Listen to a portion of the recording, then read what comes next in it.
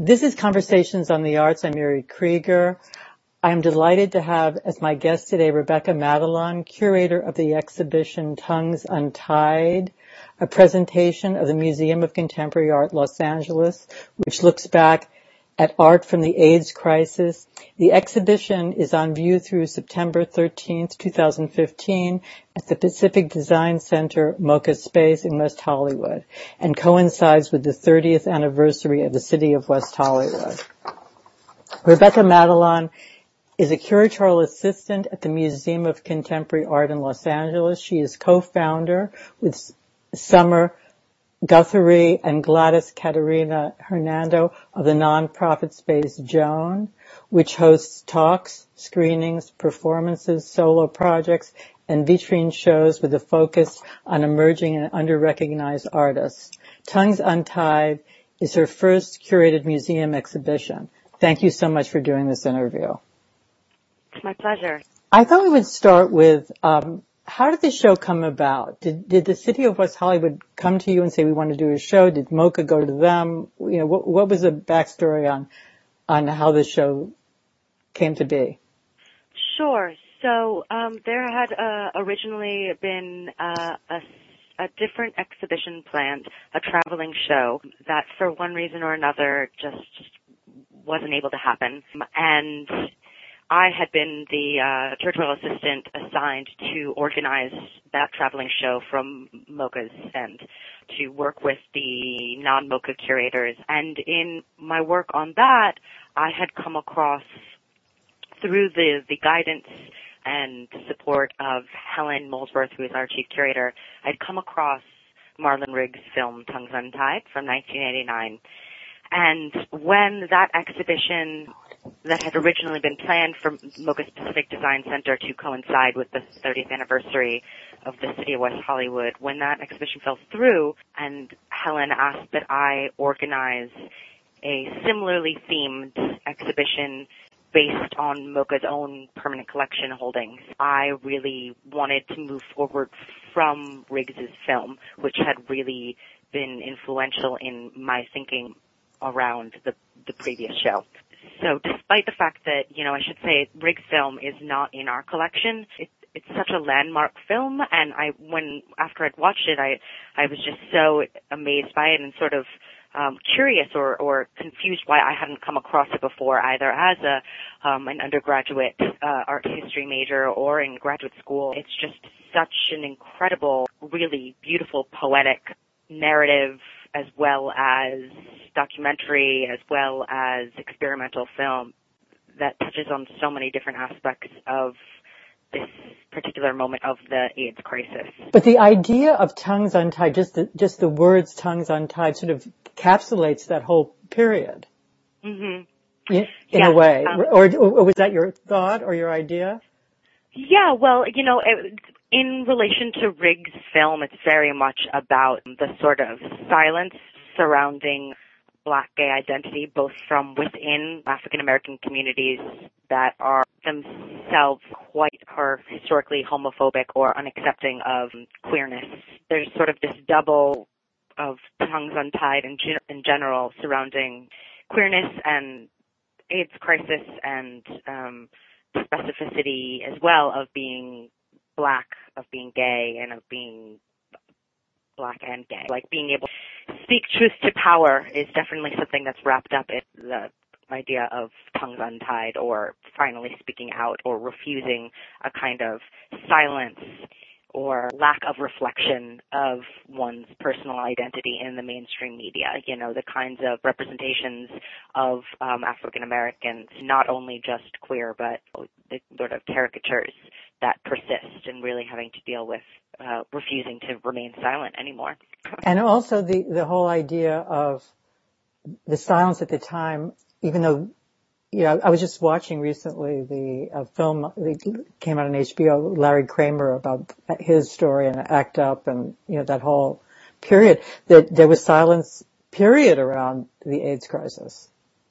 Oh, yeah. The show definitely focuses on artists and works that are refusing that kind of silence. You have Reagan, who, for the majority of his presidency, refuses to say AIDS, refuses to acknowledge. And because of this kind of silence and this really suspect, willful negligence by our government, you have sort of mass death of an entire generation and community of, for the majority, men, but also drug users, and the devastation that was wrought on not only the art community, but on gay culture is unfathomable still. And I think that part of what's interesting, or what was important in talking with Helen about this exhibition, was that I am relatively younger than her, and my experience of this time period of the AIDS crisis is significantly different. I didn't lose contemporaries. I didn't lose friends or lovers or colleagues. I was younger, and it was very much still a reality to me, having grown up in New York. But what could be important about an exhibition like this, or who this exhibition is for, as well as people that are more familiar with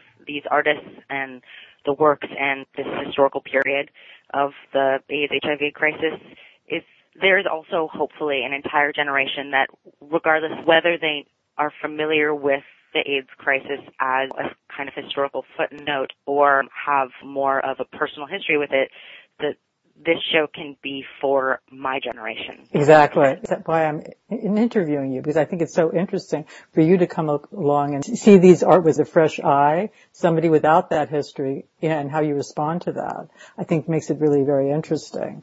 Why don't we just go in like sort of piece by piece? Through the exhibition, you walk into the show, you see this plaque by Karen Finley, called Black Sheep. Mm-hmm. Can you discuss that piece and tell us why you put that in the show? Sure. So just to give a bit of background, the downstairs, or the first floor gallery, was intended as a presentation of archival documents that addressed MoCA's history of queer-related programming from the early 90s. For the most part, that was the way I thought about downstairs, having that space be a reflective place where we could think about MoCA's own dedication to this political and crisis of AIDS. The Finley work is actually a permanent collection work. It's 2 bronze plaques. It's called Black Sheep, and it's from 1990. And it was originally mounted in concrete in New York's Lower East Side. It was a commission of Creative Time with Karen Finley. Creative Time is a New York City-based nonprofit. I guess that's the best way to describe them. And so Black Sheep features a 9-stanza poem that was written by Finley and sort of details life lived in opposition to mainstream society, as well as contextualized by seeing people and continually meeting people at funerals. It's about living life as an outsider and about coming to terms with that kind of outsider status and building from that a alternative familial community. In some ways, that kind of notion, which is also being addressed in Riggs' film, this idea of like creating communities. When Riggs says, I know I'm jumping around, but when Riggs says black men loving black men is the revolutionary act, that's not just about romantic or sexual love. That's about friendship. That's about dedication to a community, a support system, and a kind of alternative family for people who have made life choices that, let's say, their families don't agree with and are not supportive of. But so that, as the first work, was important to me. And then you put in a case this performance that she did at the Museum of Contemporary Art. You show documentation of performances.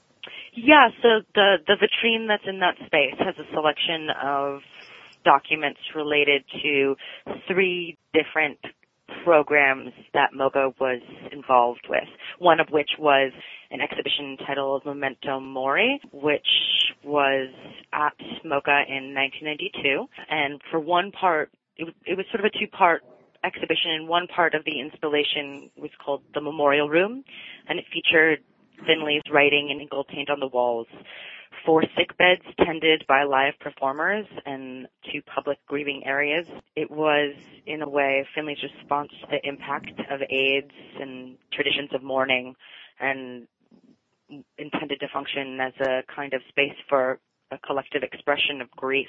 In the vitrine are a selection of installation photographs from that project, as well as a very early artist statement about the project by Finley, and the two poems that had been written on the walls at MoCA, as well as a letter condemning sale of a T-shirt that had a photograph of the Virgin Mary, I believe, by a representative of the Archdiocese of Los Angeles. That was so great. He included that. A letter to Richard Koscielny, the director of the museum.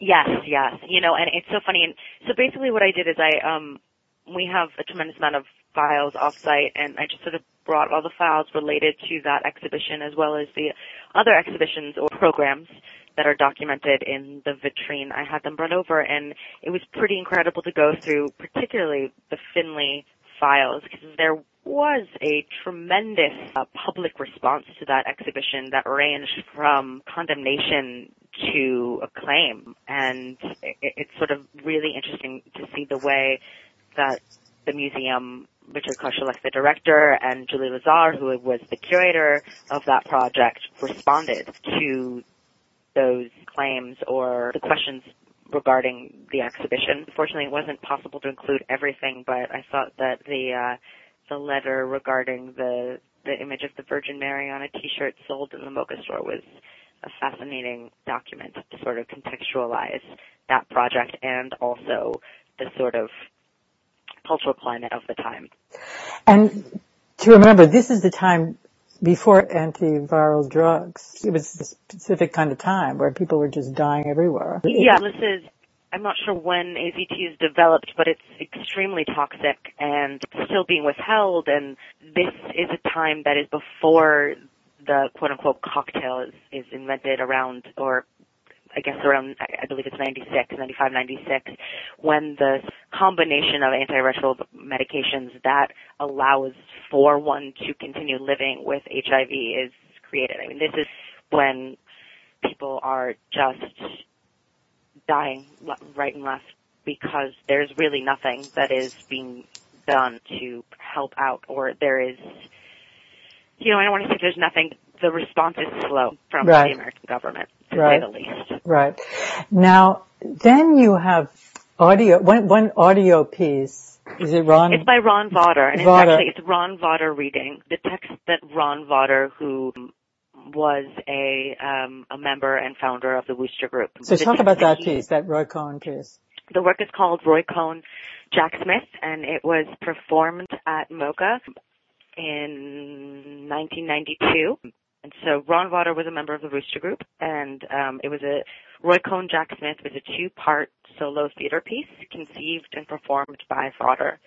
The first part, Roy Cohn, was written by Gary Indiana and featured Vawter as Roy Cohn, the notorious anti-gay right-wing lawyer and closeted homosexual, delivering a fictional speech. The Jack Smith section was drawn from an audio recording of the avant-garde filmmaker and performance artist Smith's 1981 performance, What's Underground About Marshmallows. The stage set, which was quite incredible, particularly for the Jack Smith section, featured a throne by artist Elizabeth Murray and a slideshow that was based on Smith's own slideshow presentation. To give some background, Roy Cohn is most infamous as an advisor to McCarthy during the trial of the Rosenbergs, was a lawyer and became incredibly involved in anti-homosexual political kind of family values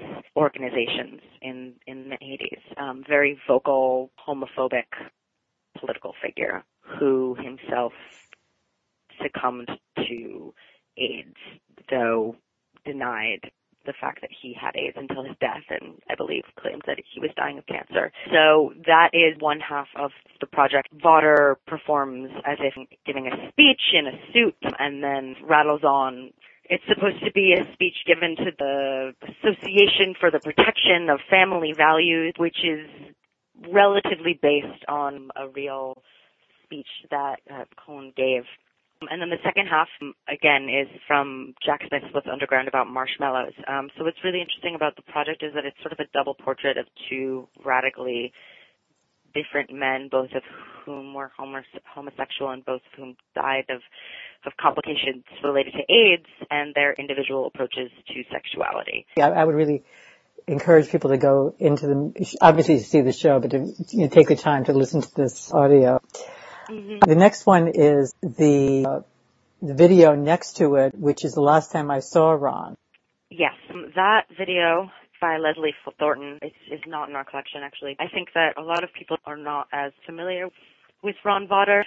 A way of opening up that archival space to also have more poetic and visual aspect was to include this film, The Last Time I Saw Ron, from 1994 by Leslie Thornton. It depicts footage of Vawter's final theatrical appearance, conceived by Dutch theater director Jan Ritsema, and the play was based on the Greek myth of Philoxydes, the ancient warrior who incurs a wound that festers and who is subsequently banished. And that would be Vawter's final theatrical performance. He actually cut the run short and unfortunately succumbed to complications from AIDS on his plane back from the performance. But it's a really striking portrait of Vawter as he was dying from AIDS. It's just a really beautiful, pulsating, but also poetic depiction of Vawter in costume in as he was performing.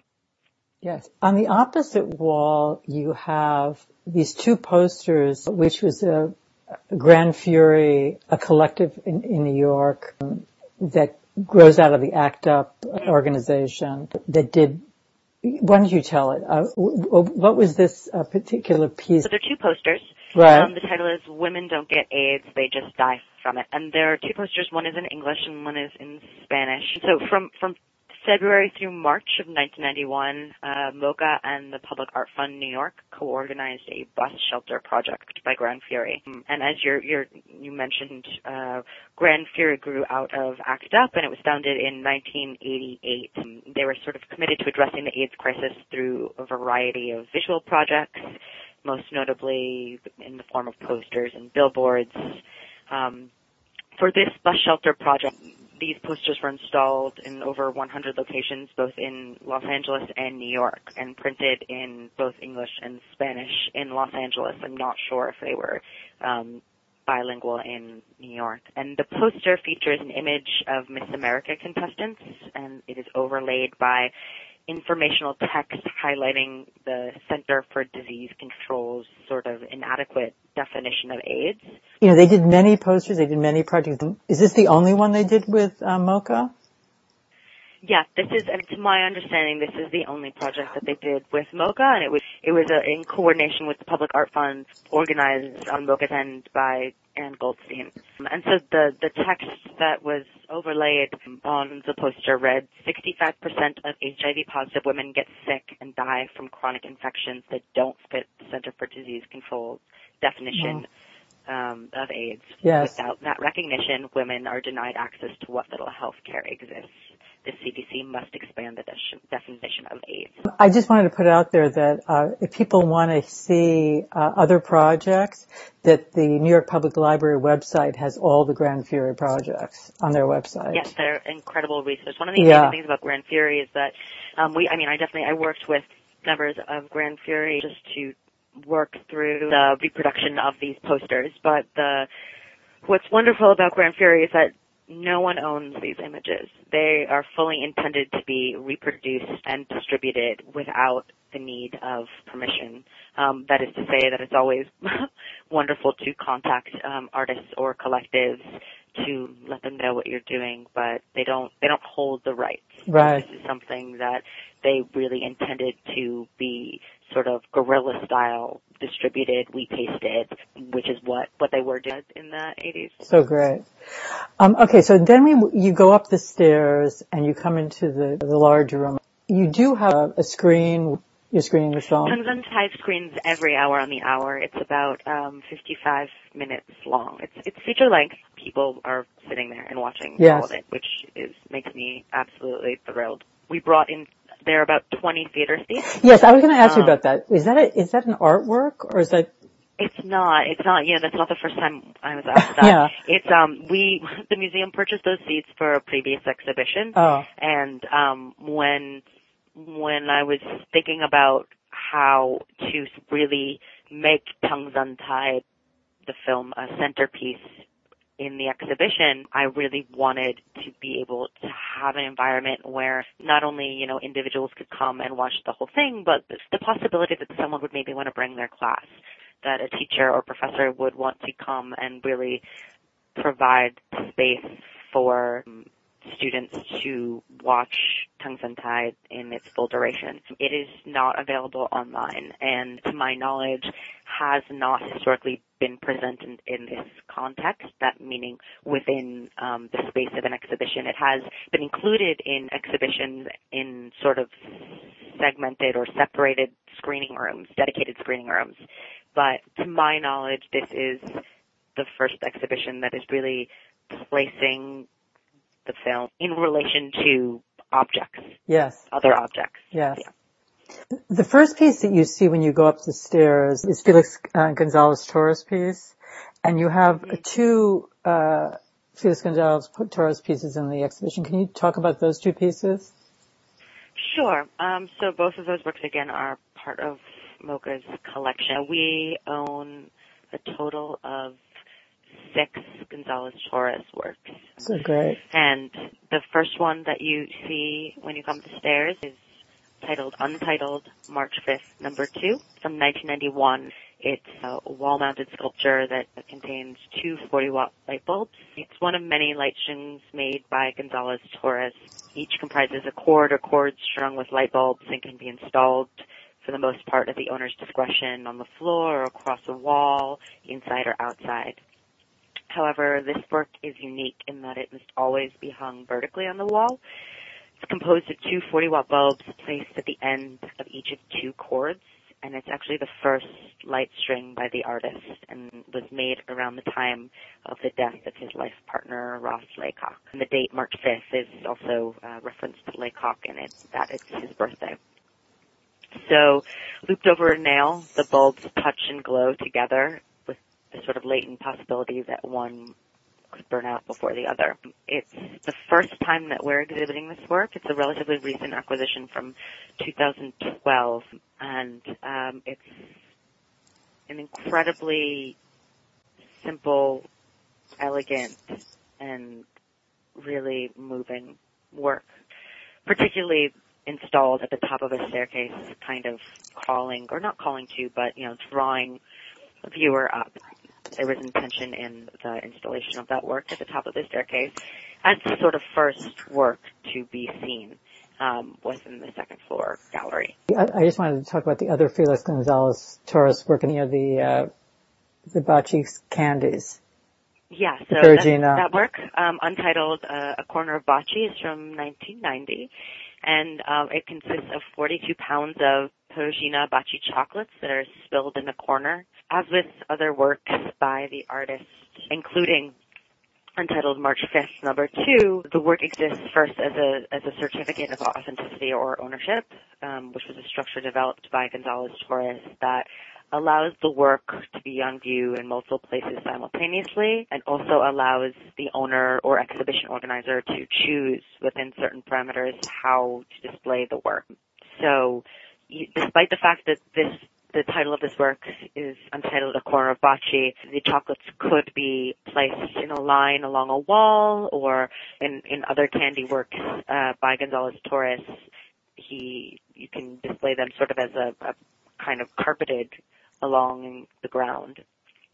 But so what's really wonderful about this work, and of course Bocce means kiss, is that the exhibition organizer also makes the decision whether to let the candies, which can be taken by viewers, completely disappear or to replenish the weight of 42 pounds. And so this sort of gradual diminishing and replenishing of chocolate suggests both a kind of withering away as well as an eternal regeneration, which is also an articulation of loss and renewal. So I think that what's interesting about the exhibition is that there are a number of, it's a small exhibition, but there are a number of works that are considerably more didactic or direct, and González Torres' work are more abstract, or they are coming out of a history of conceptualism, particularly a moment in the 90s in particular in which artists were reconsidering the parameters of minimal or conceptual practices from the 70s. So you have González Torres, who is reclaiming a kind of subjectivity or personal practice within conceptualism. So these works are, and a lot of González Torres' work functions like this, as portraiture in a way, either of a body through a specific weight of candy. This one, the 42 pounds, does not necessarily refer to a specific person, but other ones do, either the weight of Laycock, his lover, or the combined weight of González Torres and Laycock. Then we come to the Ross Bleckner piece. There's a drawing of Ross. Why did you include that drawing? Is that an image of the AIDS virus? He did a series of works that are watercolors on papers that have this biological. So it's an untitled work from 1988, and it's also in our collection. So Bleckner, who has continued practice to this day, was in many ways addressing the AIDS crisis or making work at this moment in a more abstract. So I wasn't interested in showing work, like having an entire exhibition of work about AIDS. I'm not really sure what that means. Right. I think that there's so many different readings that one can have from, say, a work like Felix González Torres's. Like, to deny the fact that González Torres was working in response, not necessarily in response to, but at a moment that is conditioned by the AIDS-HIV crisis would be problematic. But so is reducing his work to being about AIDS. And not only that, reducing these artists to be only about AIDS. Exactly. And I think that that's something that is a continuous struggle when having an exhibition that claims to look at a particular period, which is why that there are obvious ways in which AIDS is being addressed in Riggs' film, in the John Boscovich work, right, which we can talk about, that are very outspoken. But to say that that's the only issue that these artists are dealing with, and that that's the sort of framework in which these works can need to be read, is problematic. So I think that part of the reason for including works, say, by Jack Pearson or Ross Bleckner or Felix González Torres was to elaborate on or to flesh out the period. The way. Right. Yeah. Okay, let's talk about the John Boscovich pieces. Sure. So the John Boscovich work is called the It Series, and dates from 1992 to 96, and it's comprised of 38 matted and framed Polaroid photographs taken in and around the artist's Los Angeles home. And images of everyday objects and intimate encounters are presented alongside affirmations from a self-help book. Right. And the anecdote there is that when Boscovich's friend was dying of AIDS in the hospital, someone had brought him a book titled Love Lines, Affirmations for Mind, Body, and Spirit by a woman named Joyce Strum. And this sort of ridiculousness of the rhetoric of self-help. I am a unique person. Like, I have plenty of time today, which isn't to say that culture of affirmation of self-help isn't important or... But he wasn't buying it, let's put it that way. Yeah. Boscovich wasn't buying right. it, and there was the reality of a statement like, I have plenty of time today, which just wasn't necessarily the case for a large number of people at this time. What's interesting and really powerful about this work is the sort of explicit depiction of sex and recreational drug use, which is deadpan and really pointedly unsensational, which is in many ways a kind of refutation of how quickly the media sought to stigmatize the victims of HIV/AIDS and the kinds of representation of AIDS victims that were portrayed at the time, and this sort of refusal of pleasure. And in a lot of ways, this work, which is installed salon style on the wall, is a refusal of that. The photographs also show Boscovich's interest in traditions of portraiture and still life, so it's working from a kind of history of documentary photography as well as, not in a completely different way, a history of conceptualism. I think that one thing that's really interesting about the exhibition is that the works by Gonzalez-Torres and John Boscovich are radically different, but they are both working at this moment where artists are rethinking the structures, conceptual and minimal art. They're reframing them in the 90s, and as I said before, like incorporating or making claims for a kind of subjectivity, for personal expression in a kind of practice that had historically been understood as emptied of, let's say, subjectivity, which is maybe a kind of glossing over of a lot of nuances in the historical reception of conceptual art and minimal art. But what's interesting about the Boscovich work is the way it moves between satire and gallows humor. Yes. You know, the way... But also the solemnity. I mean, you know, I'm thinking of the ones that, the Kaddish, you know, the ones of those, which, by the way, don't have text. He has a portrait of this artist with dead boyfriend, and that's a very, you know, it's a solemn piece. So he does have that aspect, but then he moves in and out of satire, like you say. Yeah, you know, and I think it's this refusal of shame. It's about pleasure as well as the devastation, again, of AIDS. I didn't necessarily state this before, but this period, 92 to 96, that Boscovich is documenting is very much this sort of chronicling and culminating in the death of Stephen Arabino, who you talk about, who was his partner for a time, which is the Kaddish image. And I think, for example, one of the images, as well as being humorous and explicit in their sexuality, there's a kind of intimacy to this work, you know. Let's say in one of the ones which is titled Last Photo Taken of Dead Boyfriend, an image of Arabino is offset by the sloganistic aphorism, I have plenty of time today, which is kind of maddening. Right. As you know, that Arabino was succumbing to. And he was 32 years old. Yes, exactly. And that's another aspect of this exhibition, that a number of the artists would die before reaching the age of 50.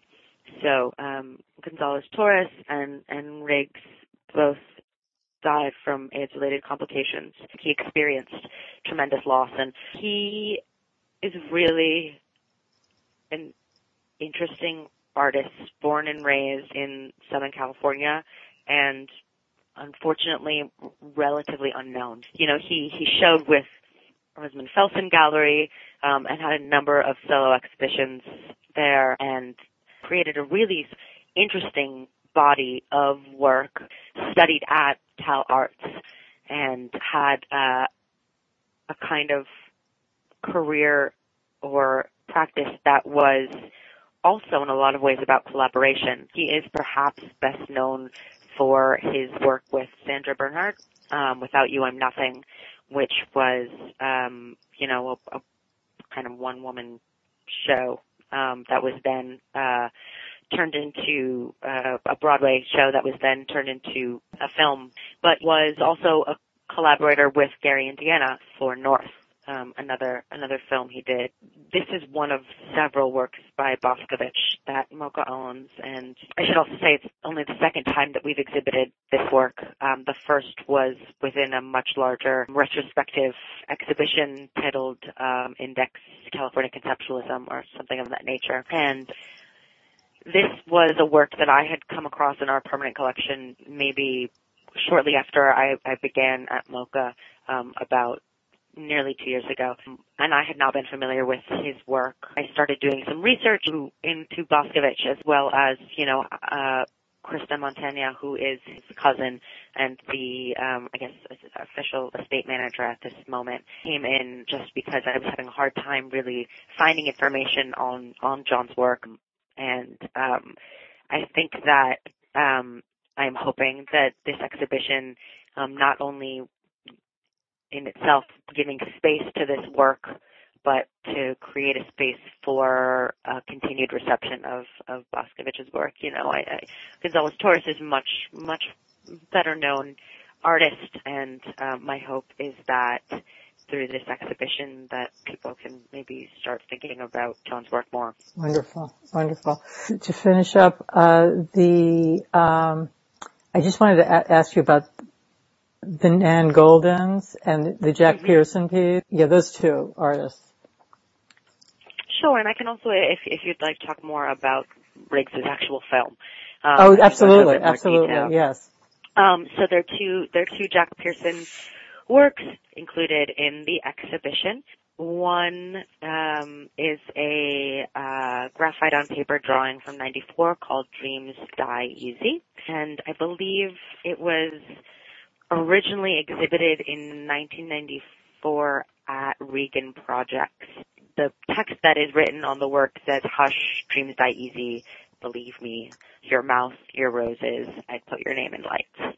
And this work was in a solo exhibition that included a number of his better-known word pieces constructed from marquee lettering, ones that say, let's say, hopeless, helpless. This was one of several drawings that was included in the exhibition and is very much about this kind of idea of memorialization or creating a space for mourning. He was as well sort of working within this particular moment, continues to have a practice. And the other work is a photograph from 1992 called Untitled, which is also a sort of more abstracted portrait, which appears to have a man sitting on a bed in what could be a hotel room. So those two works are also from our permanent collection, and they, in a similar way, particularly the photograph, in a similar way to the Lechner, opened up the space of the exhibition to a more, not open-ended, but to thinking about the historical context of this moment and the kind of work that was being made. What about the piece? Looked like it was a Brillo boxes, but it was Trojan boxes? Sure. That's by an artist named Adam Ralston. It's called Trojans from 1991. And so there are 11 boxes, ink on cardboard boxes, and they look as though, as what you're describing is that they're boxes that look somewhat akin to Warhol's Brillo boxes. Yeah. But what's interesting about these is that they are actually handmade. They aren't found.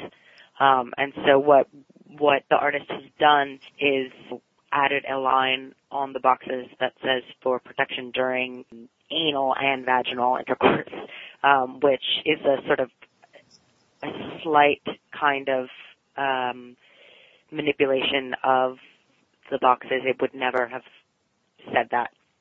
And I'm actually not sure what text is on Trojan condom boxes now.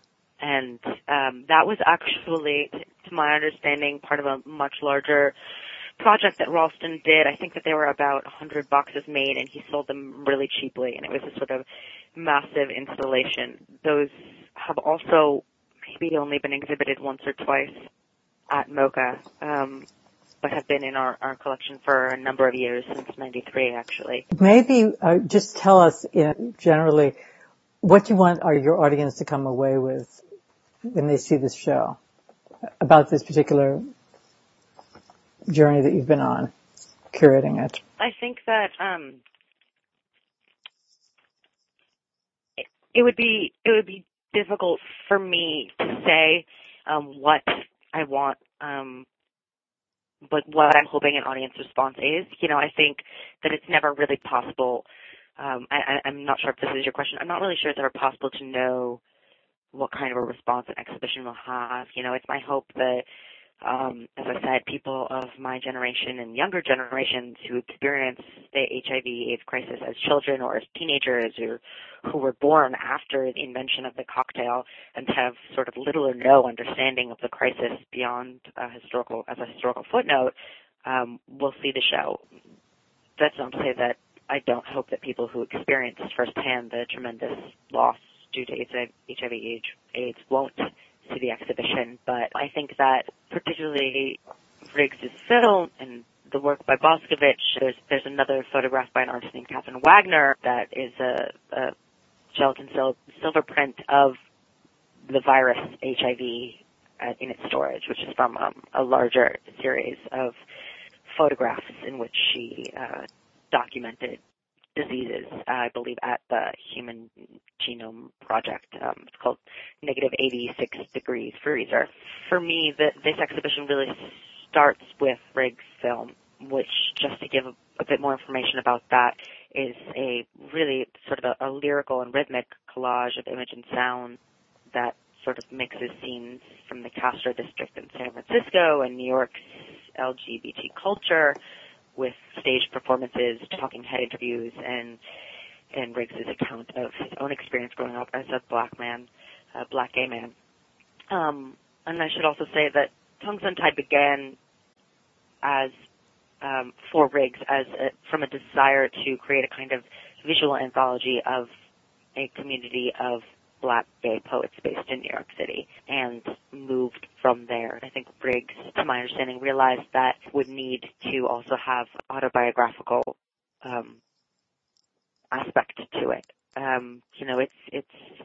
It's Riggs' best known film. He created, I believe, 5 or 6 films before his untimely death due to complications from AIDS. But the film gives visibility to a community of poets and activists and captures their personal experiences of racism and homophobia, and works to counter a legacy of silence that surrounded black gay life in mainstream media and culture. In one really poignant sequence, Riggs edits together footage of black men marching in a gay pride parade and obituaries for victims of AIDS with the 1965 march from Selma to Montgomery, Alabama. I think that there's something to be said about this film, as much as it might seem dated in some ways, both visually and in terms of the medium and the kind of graininess of the video, as well as the landscapes that have,